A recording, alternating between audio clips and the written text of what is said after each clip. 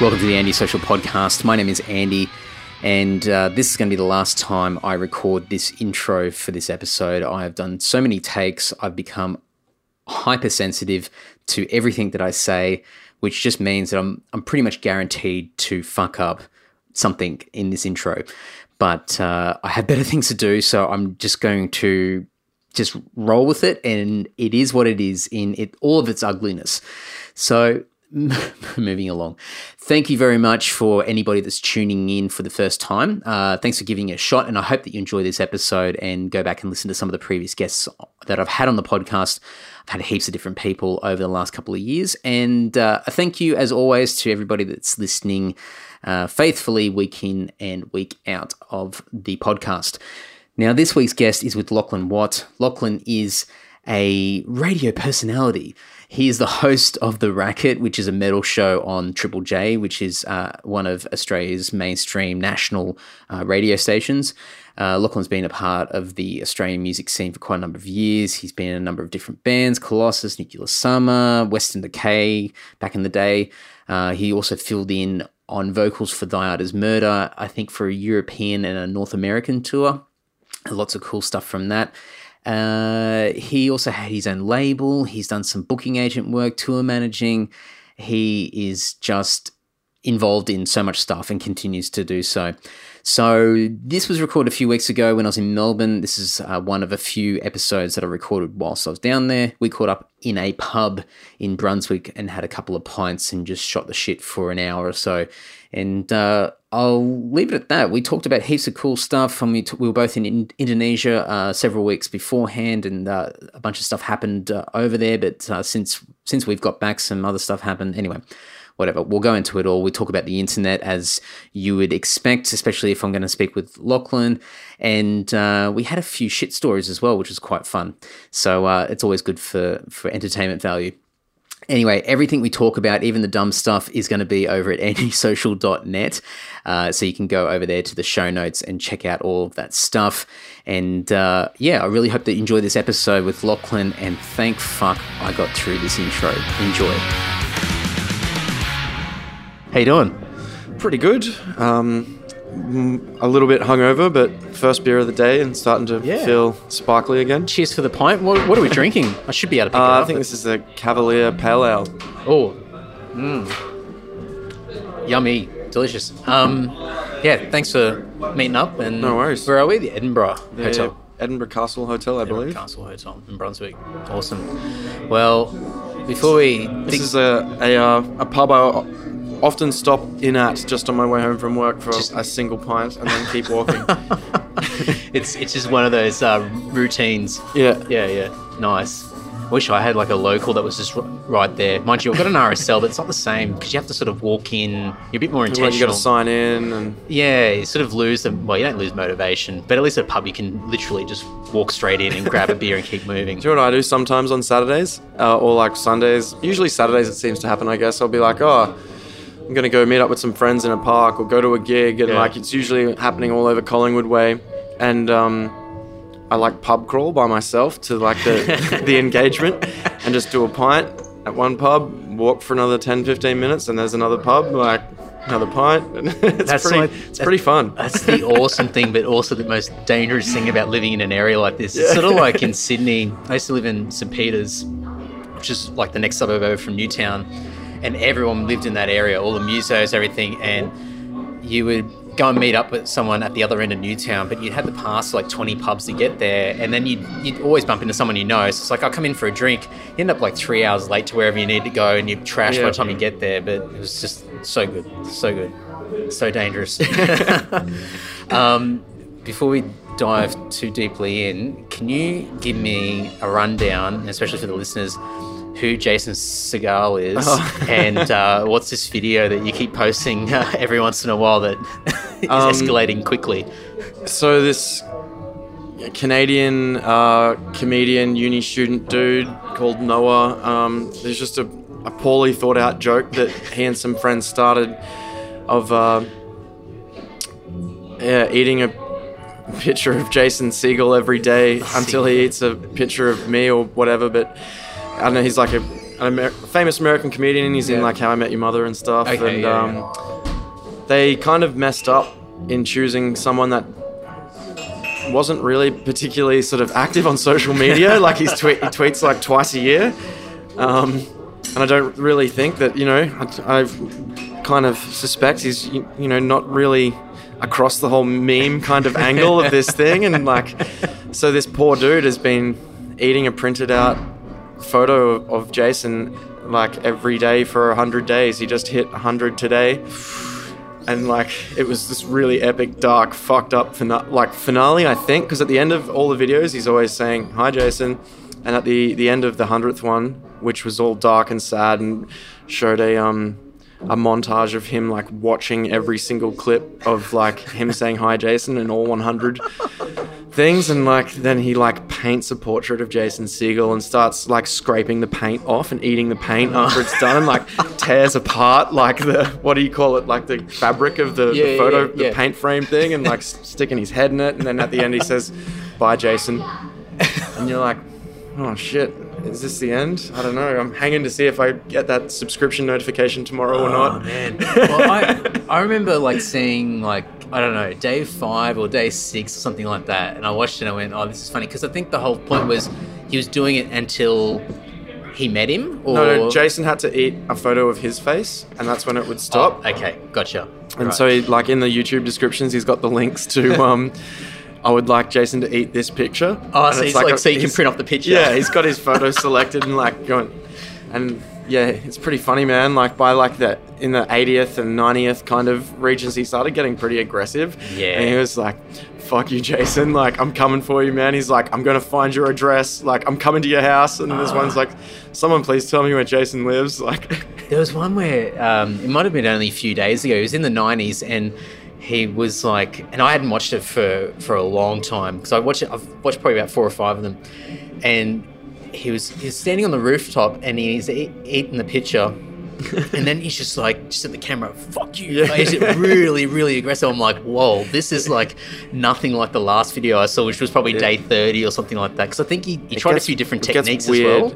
Yeah, he was does dipping all it sorts of shit. Yeah, like doing it like I think there's one where he blends it. And then just drinks it with the water. Yeah. It's one of those things where I kind of not literally. I wish I thought of that, but I kind of wish I thought of it. But kind of, I wish I thought of something as funny as that, where you're just on this endless campaign where it's not good. The outcome is never going to come, but you're going to just suffer through it for entertainment value. It's like, just eat the fucking picture, Jason. I wonder what's the health issues he'd have for eating, like... It can't be that good for you to eat ink all the time.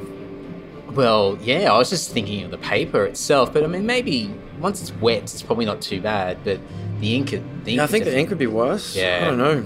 To be honest, though, I'll put that day 100 up on the page for this episode, and people can watch share it with the link for this. Yeah. Who knows? Maybe there'll be more by the time that happens. I hope so. Love to see someone else suffer. for comedic purposes, anyway. I hope the dude Noah gets some kind of career out of it somehow. Like he's built a pretty huge following from it. Someone like Jimmy Fallon or one of those big talk shows need to find that video and then just get him on for 5 minutes just to have a quick chat to him. There was one episode where he was on a local talk show. Oh, really? Eating the picture on the show. Yeah. Oh, hopefully he's making some money somehow. Surely. I'm hoping he's monetized those videos on YouTube so he's getting something out of it. But it's so funny. So funny. Change of pace. Indonesia. Yes. So last time we saw each other in Indonesia. Yep. I think we departed. I was quite intoxicated. I piked.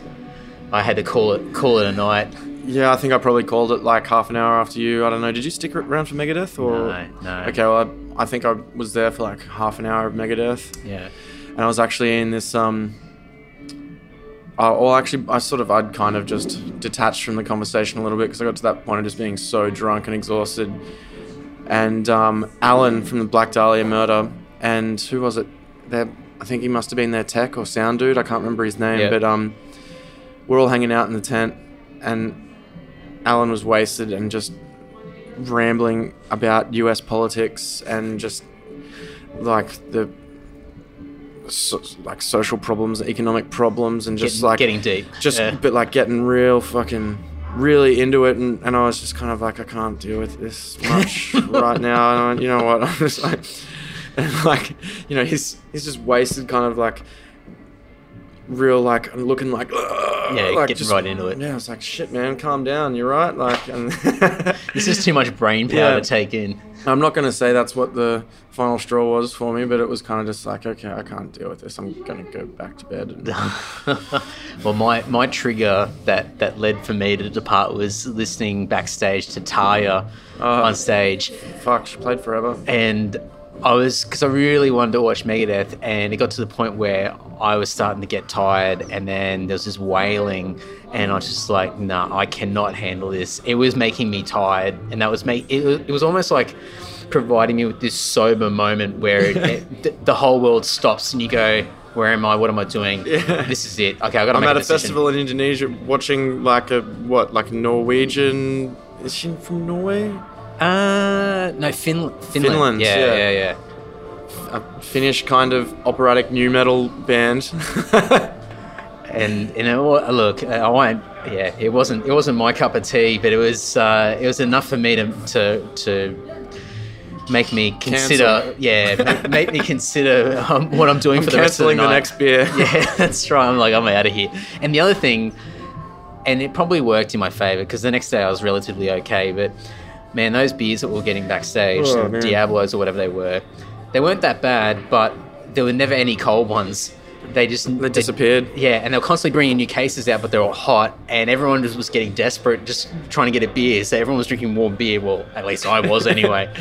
And it just was getting so sickly, and so everything just escalated. I was so crook the next day. I'm going to tell an embarrassing story, I think. So I guess I'd been drinking heavily for a couple of days, really, and eating crazy food. Yeah. And I don't know if it was just a culmination or if those like deep fried bananas backstage that were sitting there all day that I just got so drunk that I didn't care and I just kept eating them into the night. I think that might have been part of the culprit, but I was like, woke up at like 6 a.m, just like, oh my God, like hungover as fuck, lying in my hotel bed, and I thought I had to fart real bad, and I just a stream of liquid shit flooded into my hotel bed, and I was like, oh my God. Is this one of those ones where later... What have you done to me? Is this one of these ones later on that you go, hey man, do you want to edit that part out? No, I think it's a pretty funny story. I love it. It's Let's 29 years old, shit the bed. Hey, it's all right. I'll give you a shit story just to make you feel better. So, I was out one night. I think I was seeing a show somewhere in Sydney, and we were pre-drinking since 12. Show starts at 8, like most shows, and it was about 6 o'clock, and we got to Bard Broadway, and we're having beers there. And I don't know where we're going. Maybe the Gaelic or something. This is years and years ago, and I did the same thing, farted. And I pretty much sharted, and I walked into the toilet. I didn't make a scene or anything like that. I just walked in the toilet, silently left the room, and went into a cubicle to assess the situation. It was not good, but luckily it managed to be contained in one area. So I removed the jocks, and I still regret this. This is poor form, but I just hung them on the back of the toilet door. And that's nasty, man. Cleaned myself up, and then off I went free balling for the rest of the night. But I'm sure one day somebody is going to listen to this podcast, and they would have worked at Barbara like, Jesus Christ, and you disgusting grot. But but I've had a few instances like that where I've been at home, like sitting on a chair in front of the computer, tapping away, and I'm like, just sort of lift a cheek and go, and I'm like, whoa, uh-oh. Lucky I'm at home. So. There you go. So it's okay. It's these things happen. They do. Especially when there's a lot of alcohol involved. Yeah, my guts are fucked from drinking, I think. I love it. Where do we go from here? I don't know, man. I just keep telling shit stories. Hey, they're entertaining. Hopefully the listeners are enjoying it. So I saw the other day, I'll try and steer it in a more serious note. Sure. I saw the suicide bombings in Jakarta. Yes. Did that give you goosebumps seeing that after? Because do you want to give a bit of background? No, I was just like, oh, holy fuck. Like, I'm just like kind of exhausted by all the bad news lately. And I remember seeing that headline and was just like, I just remember saying out loud, like, oh, holy fuck.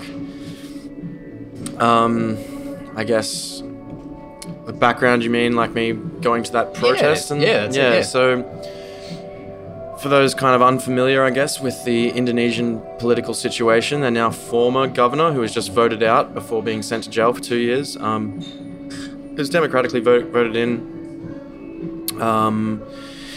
and was allegedly the most sort of non-corrupt, awesome governor Jakarta had for a long time, and he supposedly blasphemed against the Quran and is a Christian, and sort of everyone turned on him. And from some of the locals I spoke to over there, they were saying that people were kind of, the big businesses that were having like their developments and corruption stopped by this governor, were funneling money to like the muftis or whatever in the like basically sort of using Islam as a bit of a tool to kind of turn the people against and try and get him against out. him. And apparently even, you know, the video footage that was kind of used of him blaspheming was heavily edited as well to make it sort of seem worse. Well. And anyway, so I was in Jakarta for a few days before Hamasonic, and I was checking out the town. I went to like the Independence Memorial from when it was built after Indonesia declared its independence from the Netherlands. And this tour guide was telling me, you shouldn't come back here tomorrow. There's going to be like a crazy protest of Muslims protesting against the governor, because I guess his court case was ongoing. And then a few days after that, he actually was convicted and sent to jail for 2 years. But I sort of had nothing much to do. Jakarta's not really a super tourist friendly city. I kind of planned things pretty loosely and just kind of went over on the Wednesday because it's like, this is the cheapest flight. And I'll just you hang booked out without any accommodation or anything. I booked my accommodation, I think, at Changi Airport, and I like jumped on the Wi-Fi and was like, fuck, I better find something. So I was just rolling with it, and I had a day where I had nothing planned, and I was like, I'm just going to go check out this protest that people have been telling me not to go to. And it was wild. I've never experienced anything like it. Like people, you know, with wearing the full traditional white and black garb with massive Islamic flags, and it was kind of almost like the mood was kind of angry, but it was also kind of felt like a bit of like a fair or a festival or something. I remember walking through the streets and I was getting a really mixed reaction, because I was going to say, you don't blend in. There was barely any, like I think I saw 2 other foreigners on the streets that whole time. Getting all sorts of looks, like from laughter and smiles and waves to like death stares and frowns and people taking photos, and there were people giving out food and bottled water and ambulances driving through, and this little girl came up to me and gave me like a little packed lunch that she was handing out to a bunch of people, like and then I got given a bottle of water, and I was sort of like, it's kind of cool, kind of being looked after. Like kind of, I was walking against the protest sort of as it was coming towards me, going like, all right, I've been here for half an hour, I've had enough, I'm gonna get out of here.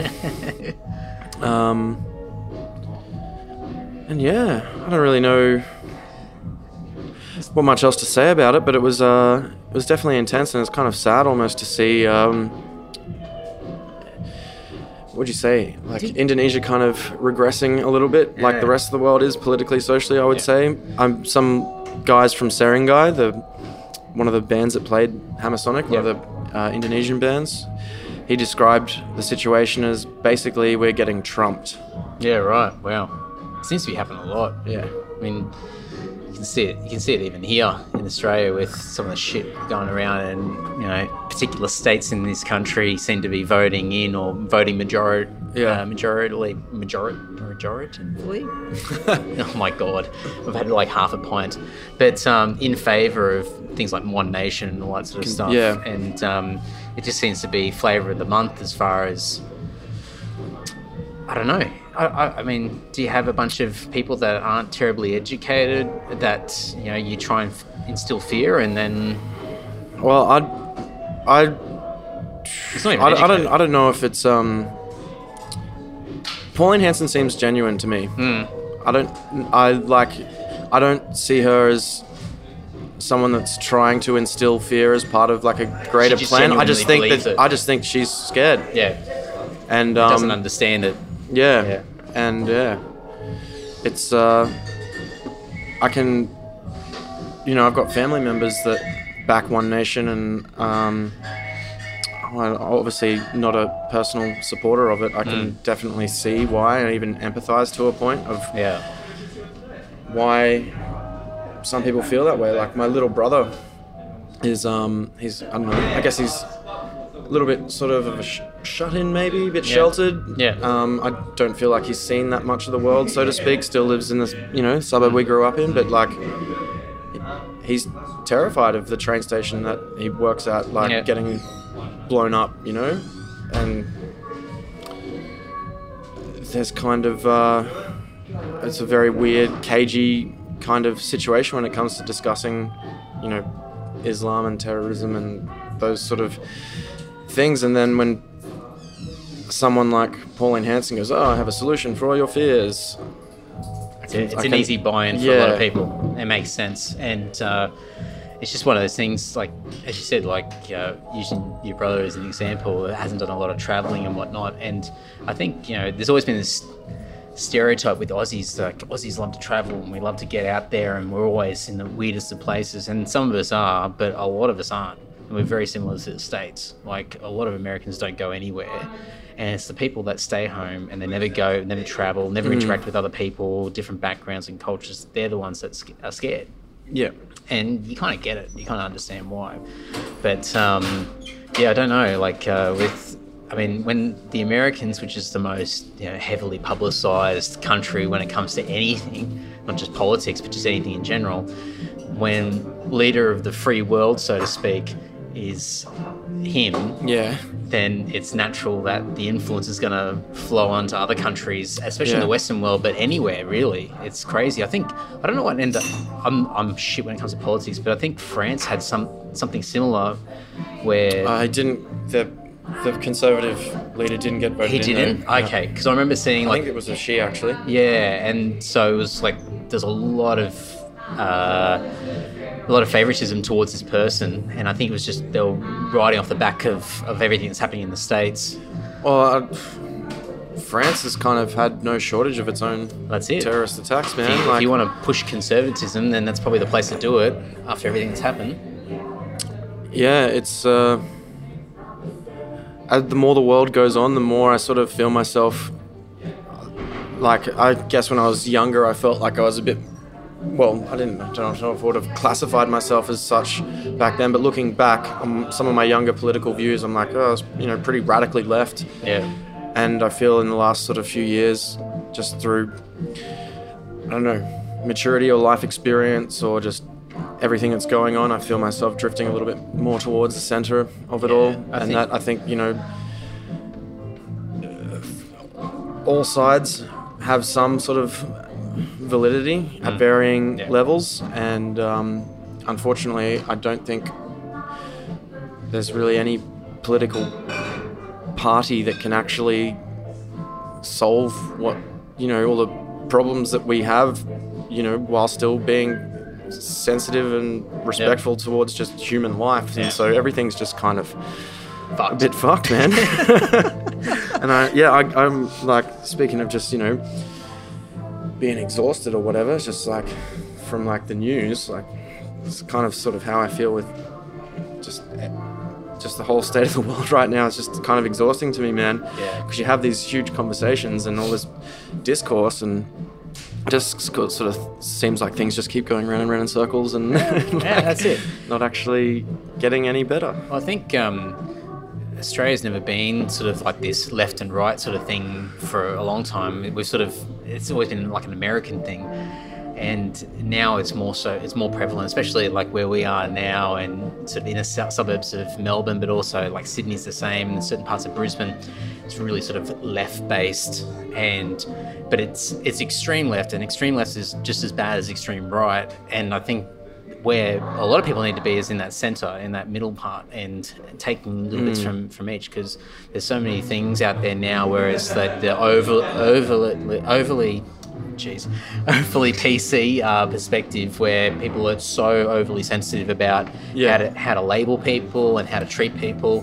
Yeah, it's I think that's sort of part of my drifting back towards the centre a little bit as well, just kind of feeling like it's hard to kind of verbalize it, I don't know, but just like I feel like identity politics in a way have it has become so much of a circus almost that the left is kind of routinely eating itself. Yeah. And like people that are essentially on the same page as with life, kind of like perfect example, an article I read this morning about a burrito shop getting shut down after it was, protested by people in Portland because it was run by white people. It was, cultural appropriation to be making and selling burritos, and it's just like, this is just fucking getting silly, man. Like, culture is a melting pot. That's the whole point of multiculturalism, is that you blend the cultures together. But then if you're in the dominant culture, you're not allowed to do. But like, oh my God, I just find the whole thing a little bit. It's kind of been taken to the extreme, and in some regards, maybe things had to be taken to an extreme almost to kind of bring things closer to the middle. But it just sometimes I find it a bit hard to align. That's probably why a lot of this conservative stuff is. I think it is definitely helping. Yeah. I think say if you're a moderate person, sort of in the middle, and as we were talking before, like, you go, oh, here's these racist right wingers, but they've got a solution that seems logical to my fears, and there's these people on the left carrying on about how words are used. Better be safe than sorry. And it's kind of like, ugh. It's crazy. All right, so I'll segue it. So, how many people that are Z or Z gender labelled listen to the Racket? I got no idea. You don't have any gender demographics that you can pull out data-wise for the Racket? No, I don't think I really have any demographics I can really pull out on that. I know that I do know that there is transgender people that listen, but yeah. No, there's no data on that one. Do you like my segue? I thought it was pretty good. Well, moving away from the heaviness of politics and social topics, how long have you been doing the Racket for? This is my 6th year. Shit, time flies. Yeah. I was going to say far out. So, there was a call out for people to take over and be the next presenter of the show. Mm-hmm. How did you find out, and then what was the process to get to where you were to be appointed the new host? Did you have to go through an audition process? Yeah, so they just started advertising it, I guess, and I wasn't initially I didn't initially sort of jump straight at it, but I was like, oh, that's interesting. It's about time that show got a new host. Yep. And then a few friends were kind of like, you should hit this up. And I was like, yeah, I was kind of thinking about it maybe. I don't know, I'd never really set my sights on a radio career, so to speak. Were you in Melbourne by then? No, I was still in Brisbane. Yeah. And the first round, I guess, of the audition process was to record 5 minutes of you talking about one of your favorite records and give a 10-song playlist and answer a few questions like I think the one I remember was, if you're going to interview such and such from Mastodon, what's some questions you would ask him? Okay. And as I'd been a music journalist for a long time, I was like, well, actually, I interviewed him like a couple of months ago, and this is some of the questions that I did ask him. And I did 5 minutes of me talking about Killswitch Engage, Alive or Just Breathing. Yep. And how that album changed my life and was kind of the tipping point from new metal into metalcore. And I can't remember what bands I had on my playlist, but... Sorry, quick tangent. Did you see Killswitch in Brisbane? Like when you were still living in Brisbane? Did you see him play at the arena? From the first tour with Soilwork and Anthrax? Yes. I got a story from this night. Yes. So I went to their record store signing at we probably were in the same line. Skinny's. Yep. I was there. Yeah. I still got like an actual real photo from it. But and then so later that night, me and my friend, we were 16, yeah. and we were like, let's try and sneak in. Yeah. And I sort of snuck in through the front, and we got busted by security. And then we were just like this is hours before doors. And I thought I was going to try and hide out in there or something. And so we just sat and listened to the show from out the front. Jimmy, do you know Jimmy Bard? Yeah. He went in and bought like some merch for us. Oh man, yeah. Came back out with it. That was pretty sick. And then I can't remember if it was before or after. It might have been before Killswitch played, but we went and sort of hung around the back, just like being proper, like sweaty, stalkery fans. Like, and Mike from Killswitch was out there, and there was some other, I guess, random fans out there that had some weed, and we're all sort of standing in a circle talking, and they start smoking weed at this joint, and it came to me and got offered, and I was like, oh, no thanks, I don't do drugs. And then here I am. Innocent 16-year-old. 14, 15 years later, kind of stoned on a podcast. I love it.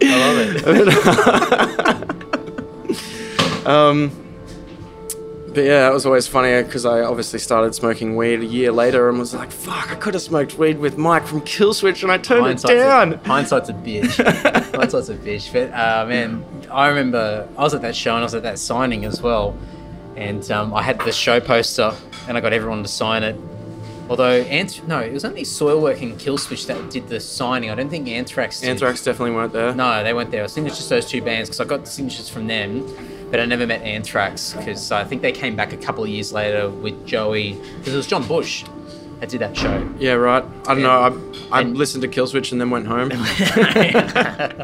Well, I was bummed because I think I got a lift in with some friends because we lived north side, we lived Redcliffe. Right. And so it was always a bitch to get home. And we had somebody that was going to pick us up. And about 3 songs into Anthrax, the friend that was with me says, oh, I want to go home, I'm tired. And I'm like, what the fuck? And I had my little disposable camera trying to take photos of the band and everything like that. And so we bailed after 3 songs. And I was so bummed about that. But I did get to see Soilwork because I was... I can't remember what year Natural Born Chaos came out. Anyway, I love that album, so I don't know whether that album was out by then. Anyway, I was happy I got to see Killswitch and Soilwork, but I was like, Anthrax I really wanted to see. Yep. And I got 3 songs in and I had to leave, so I didn't see them again until they came out a few years later with the original singer, Joey. But yeah, the arena was like, man, like Nazi Germany. The security, it was crazy. Like I remember they used to do ID checks for anyone and everyone. Yeah. It didn't matter if you were 60 years old, ID check. If you didn't have your ID, you weren't allowed in. I've been kicked out of that venue twice. Oh yeah? What? Intoxication? Both times for crowd surfing. Oh, crowd surfing, yeah, right. I remember there's signs on the poles inside, yeah. I think I got kicked out of Thursday. I think it was Thursday and Poison the Well and maybe an Irrelevant. Oh, yeah. And I went to see Poison the Well. I'd never heard Thursday before. And people were sort of crowd surfing, but I saw that they were sort of getting kicked out. And I kind of waited till maybe halfway, 3/4 of the way through the set and was like, yeah, I've had enough of this. I'm going to go for a crowd surf. And got removed. And then it was Under Oath was the next one. I think I was just absolutely wasted and got kicked out So it's weird. Been kicked out for crowd surfing to 2 post-hardcore bands at the arena. While we're telling arena stories, this one's funny. So I'd just been kicked out of Under Oath. Yep. And I think my little brother was at the show because my mum was coming to pick both of us up. And she'd gotten there a little bit early. And I don't know why my thought process went this way, but I'd been kicked out and was like, what the fuck, man? I want to get back in, see the rest of the show. They wouldn't let me back in the front. And I was like, I think maybe there's like an entrance on the roof or like something, like a vent I can get through or something. So I climbed up onto the roof of the arena and I'm like walking around it trying to like suss shit out, like absolutely hammered, drunk, probably like 19 or something. And then someone's screaming at me from across the street, and I look over, it's my mum who's pulled up to pick us up, and she's like, what the fuck are you doing up there? And I'm like, I'm trying to get back in, I got kicked out, get the fuck out. I was in a lot of trouble. That would have been the best if you actually found a window or something to get in, and then just, because there's I remember upstairs they had the balcony and there's a back room behind it, because I think sometimes they used to have goth clubs there or something like that. I can't remember what they used to call it, but there was a few different clubs they had there on off nights. And they had those rooms up the back that were hardly ever open. Yeah, yeah. And so I remember being up there once years and years ago and looking in the back room and going, oh, okay, like there's all these other passages and whatever. Yeah. So if you're on the roof... There surely was something, but you didn't get that far. My Your mum intercepted. I remember the guitarist from Sunk Lotto sort of giving me a bit of a talking to in one of those back rooms once. Did he tell you about having sunken eyes? Because I think like one of my friends, I think this girl that I used to be friends with, Kimmy, she was, I don't know, somehow Sunk Lotto got brought up, and I think it was, you know, I don't know if I was prompted to or not, but I think I've shared my opinion on like how I think maybe they'd just done that new single that was kind of Lamb of God-y before they broke up, and I was like, I just don't know why they keep sort of trying to hop styles, and like this doesn't. And I guess it was just ragging on them for not sticking to their new metal or something. And she's like, oh, really? That's what you think? Well, this guy plays guitar, like sort of. And I was like, oh fuck. And then like sitting there, and the guitarist from Sunk Lotto was. And he tried to lecture was just sort of telling me how I had it wrong, and you know he just wants to do what he likes and all this kind of stuff, and I felt real bad. Oh well, I mean, good on him for, I guess, defending himself, but fuck off, mate. Jeez. All I remember. No one cared about that Lamb of God sounding single. Oh well, I don't. The only thing I remember of Sunk Lotto was that Sunken Eyes song, only because it got played on Channel V all the time. It was the live clip where they're on stage, and the singer said something like, this next song's called Sunken Eyes, and it was like this really ochre intro, and this is me being a kid that was like obsessed with Metallica and American stuff or whatever, and I said, all I thought was, that's so bogan. Yeah. It's gross. And all my mates were like massive Sunk Lotto fans, and it was Sunk Lotto, it was another band, 1 Minute Silence or something, maybe, and Incubus. And those were their bands, and I was the only kid in the group that liked Metallica, so it was just my job to just shit on anything that they liked. So Sunk Lotto was one of those bands. But I used to be a moderator on the Sunk Lotto forum. Dedicated. There you go. Shit. Message boards, they don't really pop off anymore. Is this another part we should probably edit out? That we know each other from Briz Metal? Or was it Metal Shop before that even? I was on Metal Shop for a little bit, but Briz Metal was probably the... Yeah. Briz Metal was a melting pot of mental health. Far out. Jesus, there's some twisted people from Briz Metal forums. I'm sad though that forum doesn't really exist. I still visit it once every year, probably every 6 months really, just click the link because it's still in my favorites. Like, I wonder what's happening there. Like, nothing. No. The Fishman keeps popping up in my people you may know. Oh. That guy is scary. Oh, far out. Yeah, there's a couple of times where I tried to kickstart it with something like, I don't know, Mimi or something where you're paying out someone else, but there was not enough people around that were actually checking back in. But at one point there, I think like, I don't know, 10 years ago or whatever, that was just a hub of activity. It was a hub of like mental abuse, and the recreation was just to pay out on There's people. A few people that got what was her name? What was the name of? There was that one poor girl that like got. I think we shamed Sam for having slept with her at one point. Oh fuck. Yeah, and she was a very sort of voluptuous woman. Possibly. Maybe there was a few. I don't know. Fuck. Maybe we should. Horrible little den of misogyny. No. Okay. I know who this person was because they were very frequent across a number of different people. But she had a reputation anyway. Initially. Wolfie? Was that someone? Yeah. Fuck. There's some other girl that like. She posted on there as well. Yeah, but what was the girl that had that sentence that became a bit of a meme? Fuck.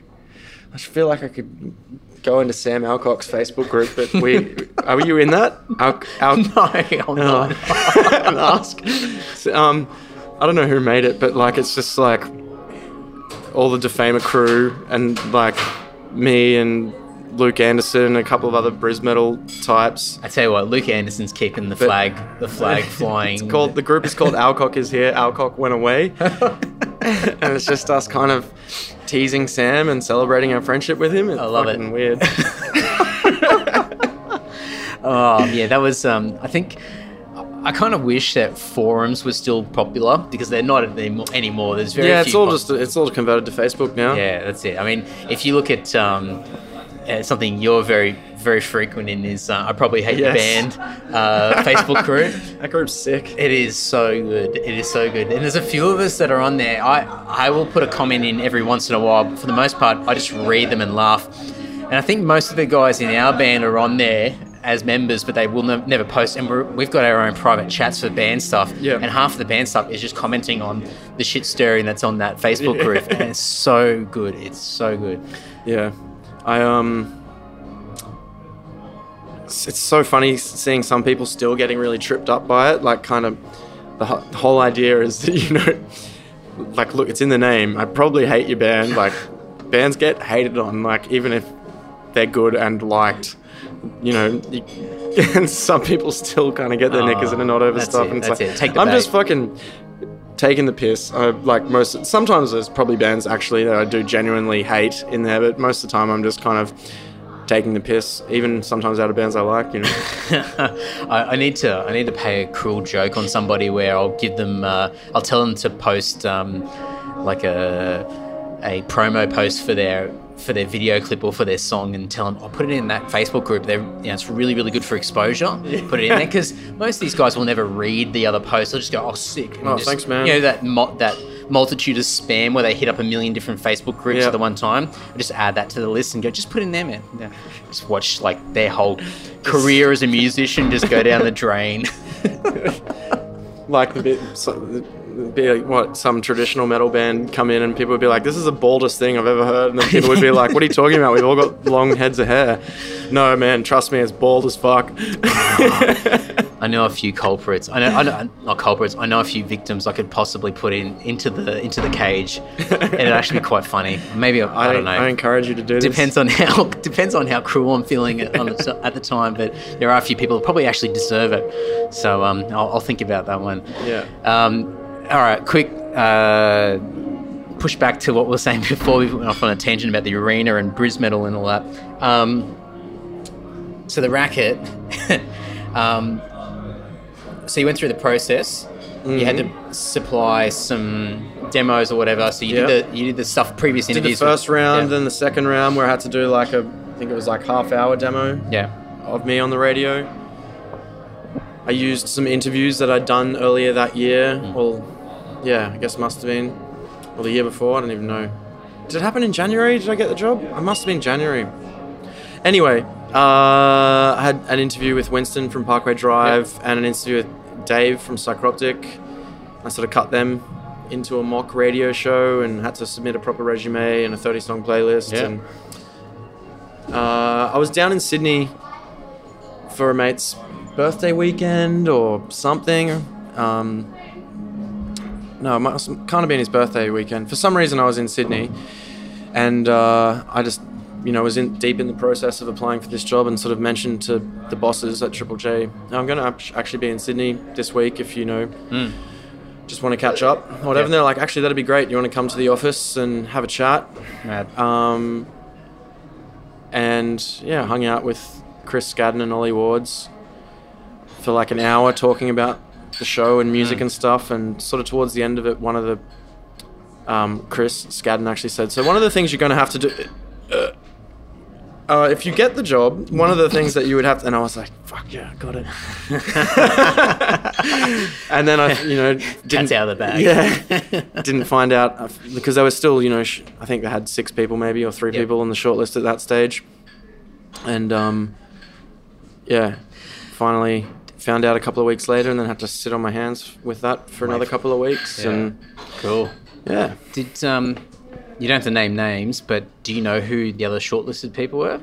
Or do you have an idea of who they were? I do actually. Have they actually gone on to do other things in radio, or are they... Josh Merrill does Short, Fast, Loud. Oh, cool. Mad. He applied for the same job, and he didn't get it, but they liked him, and sort of he started doing mid-dawns, like shifts. Yep. And I think the other person... was my friend Toby from Sydney, I think, and then he was the editor of Hysteria for a little bit, and now he's sort of like a freelance journalist that does a lot of stuff for Vice. Oh, right. Oh, cool. Yeah. Not bad company. Yeah. Far out. Awesome. When you got appointed and the announcement was out, did you cop much flack? Yeah, heaps. With the true metal warriors not happy? They definitely weren't. I remember at the time I was in a post-hardcore band called Nuclear Summer, and people like were posting it on the Racket's page, like our video clips and stuff, being like, look at this is your fucking new fucking gay host of the Racket. Like, people were... I got like obviously I don't think it was legit, but kind of like a bit of a death threat message from some girl, because I'd taken over the Facebook page and she'd apparently helped the prior host set up the Facebook, and how dare I take it away. I'm like, I just got given it, like, fuck. But yeah, it sort of, there was a massive spike in ratings for the first few shows. It like really shot up heaps, and then it kind of fell back down again, and sort of has been pretty well steadily building it. I guess it kind of took maybe 6 months or a year to sort of build back up to sort of being steady, and then since then it's been going great. I think there's very rarely a genuine true metal warrior that gets upset by my approach to the show anymore, because I think I don't know, I sort of try and represent everything that's going on in heavy music. And I think you're pretty balanced with what you pick, and I think probably the stereotypes or the stigmas that people had initially when you started, you've proven otherwise. So I think people don't have much of an argument anymore. Yeah, and it did take me a little while to kind of get my head around how the playlist should be. Like, for a while I was playing too much just what I wanted to listen to, or older bands that, well, not necessarily even that old, but like bands that, because I felt like there was a huge gap, like a scene missing kind of thing, like a piece that wasn't quite there on the show for a long time. Because I think one of the things I said in my original interview, or one of my early interviews with Triple J bosses, was like what do you think of the Racket at the moment? And I said, well, it's fine to be, there's absolutely nothing wrong with being a dude in a Slayer shirt that just loves those bands, loves the classics, like true metal warrior, like, cool, man. But heavy music has become so much more diverse than that, and there's all these other offshoots and all these other little movements that have sprouted out over the years. And I think I said something like, and that's not being represented. It's just kind of the true metal stuff. And they were like, yeah, we agree. And that's where probably a lot of your listenership comes from as well. That part that wasn't represented that now is. I mean, and I think if you're listening to the radio in the first place, I think the Racket's slightly different, because people that don't normally listen to Triple J will tune in specifically. Like, same goes for all the specialist shows, really. But in general, if you're listening to the radio for your music, you're probably not about one particular style, so to speak. Like, if you're listening to Triple J during the day, you're going to get 50 different types of music. And I like that my show sort of reflects that too, just within the heavy... As in, like, it's definitely a niche, but within that niche, like, I don't know, it's possibly just because I'm so entrenched in it and I don't really know other styles of music that well, but like I swear there's probably got to be more styles of metal and more sub-scenes in metal and hardcore as well. Then it's probably one of the most broad genres of music. It's kind of ridiculous, but it's cool. It's like, because it's like, oh yeah, if you wanted to, you could like have a thrash metal show, a death metal show, a metalcore show, you know what I mean? Yeah. But then like within this niche, it gets 3 hours a week. Here's another 50 niches sort of in there. Yeah, absolutely. Do you know what, just talking about radio in general, do you know what the stats are or ratio is for people that stream online versus people that are blasting it out of a car stereo? Or I have seen the stats on a slideshow before, but I couldn't recall it, to be honest. Yeah. It'd be interesting. Streaming's definitely growing. I know that much. Yeah. It'd be interesting to see because a lot of people, you sort of, when you talk about radio, you go, oh, it's such a dead format these days because hardly anyone listens to radio. Why would you when you got Bluetooth in your car for your music or podcast and all that sort of stuff? But I think when people are working and shift workers and people are staying up late at night, especially if it's something that's very, like the Racket, it's so tailored for a demographic of people or people that appreciate heavy music. So people are intentionally listening to, or tuning in for that only. I know when they updated the website maybe a year or so ago to feature on the Triple J homepage like a listen now, like links to all the specialist shows. Yeah, cool. And there was a huge spike from that, just making it more visible for just people actually streaming the Internet show friendly. After the fact. Yeah. But yeah, like Triple J's been, people might say radio's dead, but Triple J's still growing. It hasn't stopped. Yeah, wow. That's cool. It's probably the most well-performing sector of the ABC.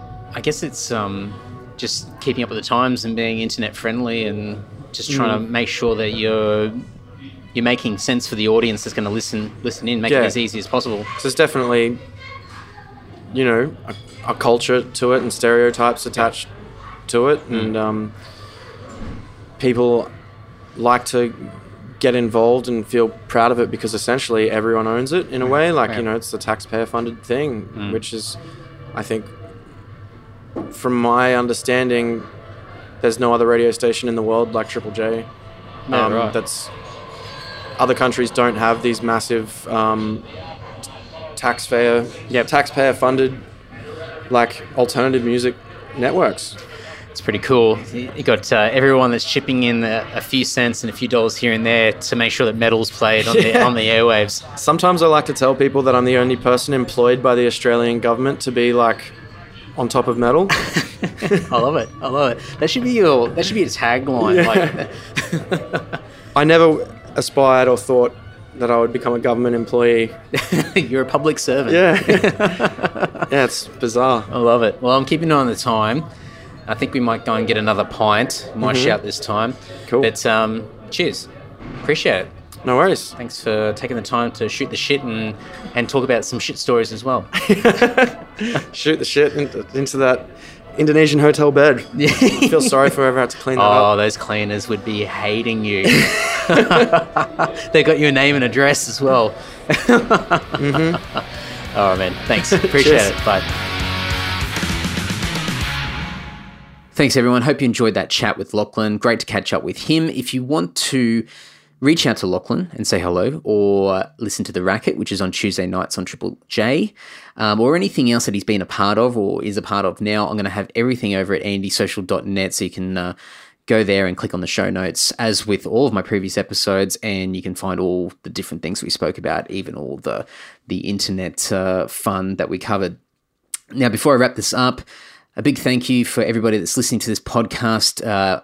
Over the last several months, the listenership has been increasing dramatically. I don't know what the hell it is. I did improve my SEO, so maybe that's contributing towards it. But thank you so much for people that have started listening over the last couple of months. I really hope that you've been enjoying these episodes, and it looks like a few of you have gone back and have just been listening to absolutely everything that's been put out to date. So that's really cool. That's a lot of content, but I'm glad that there's a few determined people out there that are going back and listening to everything.